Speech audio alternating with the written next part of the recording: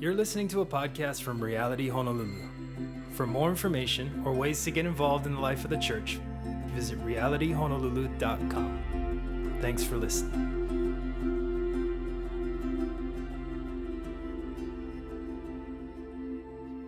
There is nothing that has topped it, and there was nothing that will top it.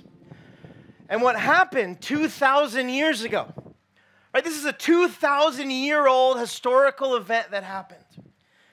As much as that's ancient history, far ancient history, it is as relevant and applicable and potent as it ever has and ever will be. Age and time and millennia, if anything, don't lose its potency, but make it that much more relative to us. And what happened 2,000 years ago in Jerusalem, maybe the farthest you can get from here. We literally are almost the farthest on the globe that you can get from where this happened. But these truths that we see in Scripture, that we sing about, that we declare, that we just read from the book of Matthew, these truths are for each one of us here today. Because you guys know, we see it all over. We live in a culture that is defined and labeled, and even our existence hinges on our performance, on our track record, right? What we make of ourselves, what we've done, how well we've done in school, what college we went to, how good we did at that job, how hard we worked, how many hours, what kind of family we grew up in, rich, poor, where we live, where you went to high school. All of it matters in the world's eyes. And in a lot of ways, culture defines and labels our existence on our track record and our performance. And because all of us live in this kind of culture, for those of us here that have been in this cycle, this rat race, this continual cycle of just trying to perform, it is exhausting, utterly exhausting to always try to prove yourself and make your reputation and look good in other people's eyes. It's not only exhausting, but this can be utterly discouraging because I don't have to tell you, the longer you do it, the longer you just strive to make it and be somebody and feel accepted, the more you feel like you're striving and always missing the mark. The reason why I know that's true, not only from personal experience of trying to do it myself, but our society, our families, our neighborhoods, our friends, the society we live in is filled with drugs and depression and abuse and suicide and broken marriages. These things are all too common. It's happening way too much. It's happening at a rate higher than ever in history. We're not finding our acceptance in the world. We're not finding our worth by other people. It's just not working. Everything now is at our fingertips. If you got the money, the time, if you got an iPhone, we live in Hawaii. What else do you need? But we're not finding it there. Society is plagued with drugs and alcohol and abuse, leading to depression and suicide, and it's devastating families. It's devastating parents and children and loved ones. And perhaps that's you this morning. Perhaps you resonate with that. Perhaps you're in the middle of that. This is speaking to you. What God did when He sent His Son to die on the cross, what we celebrate this weekend, was to meet us in our pain, in our sorrow, in our anguish. Not for us to clean ourselves up and then let me come to God. God in our plight, in our despair, in our brokenness, when we're feeling a loneliness that is driving us to suicide, when our lives are falling apart, that is when God looked down at us and said, I'm sending my Son to die for you to make you whole. It's not so that we could clean ourselves up. Okay, let me go to that program. Let me feel better. No, I can't go to church. I can't be a Christian. I can't know Jesus. God doesn't want me because this, that, and the other. God knows all those things. And in the midst of that, that's when he sent his son to die on our behalf. See, God meets us where we're at. If you think or heard or been told something different, it's just not true. God meets us where we're at and for the purpose to bring life and peace and hope. To bring purpose, to bring joy, to free us from the things that are robbing us of those things. What the empty tomb does, what the empty tomb that we celebrate on Easter Sunday does, is it tells us that all of our hurt and our hopelessness that ultimately will end in death does not have the final word. It doesn't end there. That's not all that life has. If you didn't know this truth, all that you could possibly be living for is the life that you have temporarily here and now. You hope you have a good one. You hope your family stays together. You hope you have enough money to stay on island. And you hope you die well. But that is not the end. That is not the purpose. Death does not have the final word. It does not end there. The reason why we think death is so final is because death is so painful.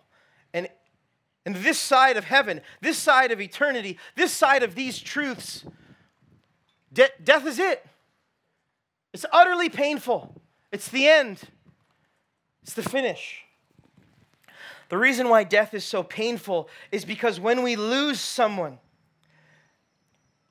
it's not natural. It's not natural to experience the feelings of death. When I've experienced death, a passing of those that have been really close to me, and for those of you here that have also lost someone that's really close to you, it can be absolutely the most confusing time. To figure out why. And why now?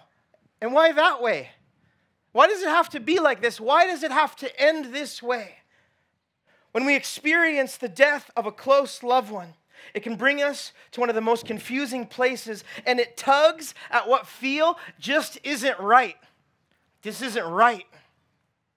I don't know how many times I've said that, specifically when someone has died too early. It wasn't right. Why did that happen? Because the truth is, the reason why it's unnatural feeling is because it is unnatural. See, God made us to enjoy and be with him. And our first ancestors, Adam and Eve, they rebelled against this plan. They rebelled against God, and it caused separation. That separation, that rebellion against God was called sin. Sin. It's a rebellion against God's plans and God's design, because everything was good. It was perfect. It was great. There was no pain. There was no sorrow. There was no cancer. There was no death. There was no tears. There was no mourning. There was none of what I just talked about. It was perfect. But humanity, our first ancestors, Adam and Eve, rebelled against God's plan. They sinned, and what it ultimately did was it caused death. Sin ultimately leads to death. And death is all our fate due to our ancestors' rebellion. We're all sinners. We've all fallen short of God's glory. We're all rebelling. We're all in the same boat, me included. We've rebelled. We've caused separation. We've sinned against God's plan, God's purpose for our lives. And Romans 5:12 says, when Adam sinned, sin entered the world. Adam's sin brought death, so death spread to everyone, for everyone sinned. And even though God made all of this. And it's wonderful. Humanity, us included, we're in the same boat here. Humanity's wickedness took things into our own hands. We rebelled and we disobeyed God. And what God did when he sent his son was to pay the price of sin on our behalf. See, we accrued a debt. I don't know how many of you have done this before or are currently in debt. But sin causes a debt. The debt that we accrued, we did our own self. We sinned, we caused a debt. That debt had to be paid. This wonderful, amazing relationship that God had wanted, we messed it up. And we have to pay for it. Something has to happen with that sin. Something has to happen with that debt. Romans 6:23 says, "For the wages, what sin has gotten us, is death. For the wages of sin is death. But the free gift of God is eternal life through who? Christ Jesus our Lord." We've sinned. We've rebelled. We've gone against God's design. We've been selfish. We've lived for ourselves. And we've accrued a debt. And that debt needs to be paid. But here's the deal. No good works, no money, no good deeds, not being religious, not going to church 2, 3, 4 times a month. None of that's going to cover that debt. Oh, but I give, but I serve, but I'm a good person. I'm not too bad compared to the other guy. None of that will pay the debt of sin. None of that will pay our debt that we have accrued against God. Only a life. A life for a life. The wages of sin is death. The only way to pay the debt of sin is with a life. Is to give a life for someone to die. And that's exactly what Jesus did. God sent his son, Jesus, to die a sacrificial death to pay our debt for us. Our debt was death, and Jesus gave his life to pay it for us. This is why we celebrate. This is why we make such a big deal about the cross and the resurrection. Because what the resurrection of Jesus does is it shows that Jesus has the power over the penalty of sin. He has victory over sin and death.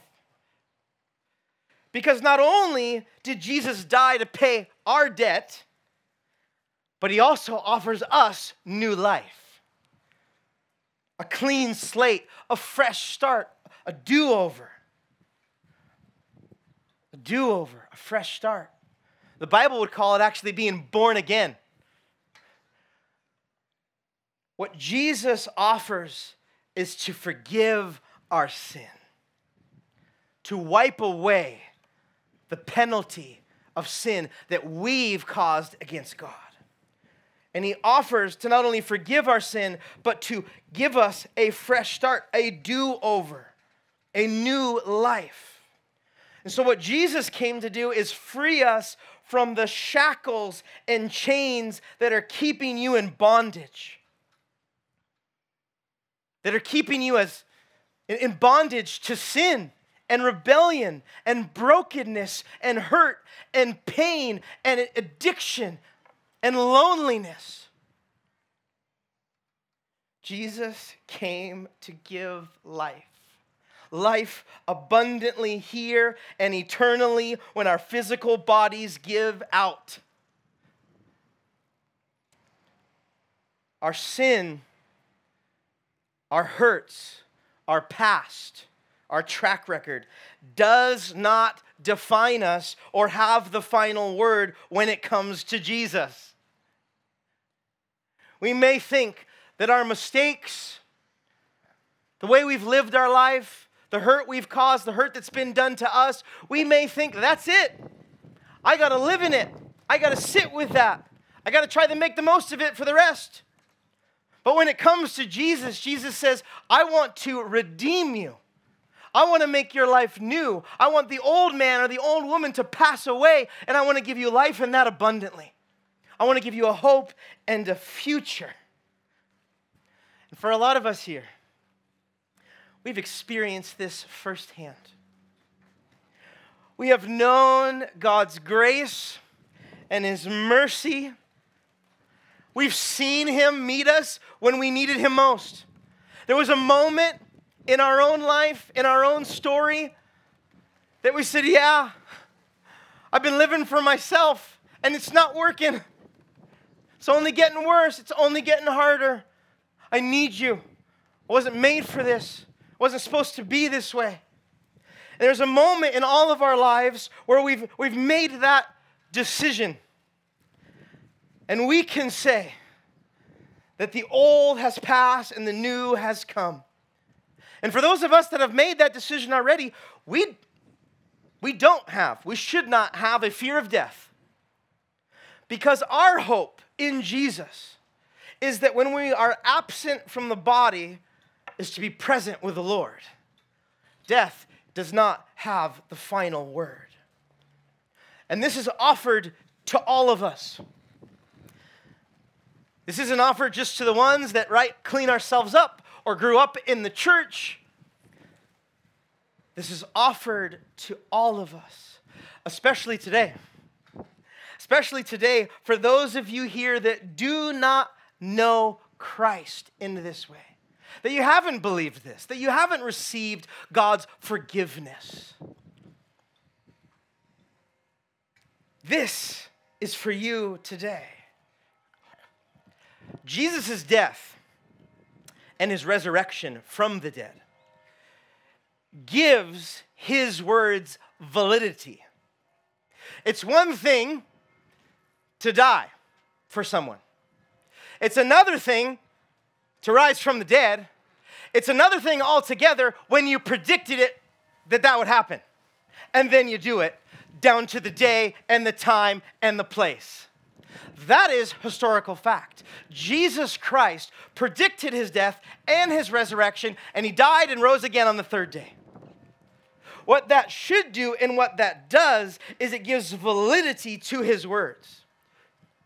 No other person, no other religion, no other God could claim that.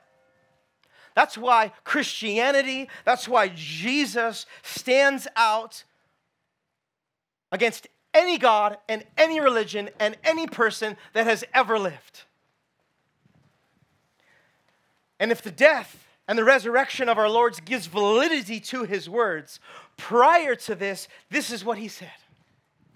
Jesus said, I am the resurrection and the life. He who believes in me will live even if he dies. This is for us also. It isn't just for Jesus. God, through His Son, offers this for us. That our sins would be forgiven. That now before God, we would become righteous. That when we die, we would become eternally existing with God forever in heaven. This truth, this promise, this hope of life here and eternal life is also for us. For those of us that believe. And how that works is that we admit that we've sinned. We admit that we rebelled, just like our first ancestors, Adam and Eve. And we want to stop living for ourselves. And we want to receive and believe what Jesus did. We want to receive His forgiveness. And it's as simply coming before God saying, I want you and I need you. I want you and I need you. Book of Romans would say, if you openly declare that Jesus is Lord, and you believe in your heart that God raised Him from the dead, if you believe Easter Sunday, if you believe this is actually what happened, you will be saved. It goes on to say, it is by believing in your heart that you are made right with God, and it is by openly declaring your faith that you are saved. if you confess Jesus your Lord, I believe that you rose from the dead, this promise is for us, is for you, and it's for me. And if you feel like you want this, if you feel like this is tugging at you, that there's something in you that wants that, that's God. That's God wanting, reminding you, telling you that 2,000 years ago, He knew about you. He knew you'd be sitting here. He knew you want to hear this truth. You need to hear this truth because you are designed to live in this truth. I get it. When I was in this place, when I was in the chair, when someone else was saying this, I get it. You got questions. You got doubts. You got problems. You've been hurt by the church. I get it. That's all real. Those are all real, I get it. I had the same questions. I had the same doubts. I was 12 years old when I heard this for the first time. I didn't grow up in the church. I don't want to go to church. The moment that I heard this, I felt that tugging. I felt like, I want that. I believe that. I don't understand how it works.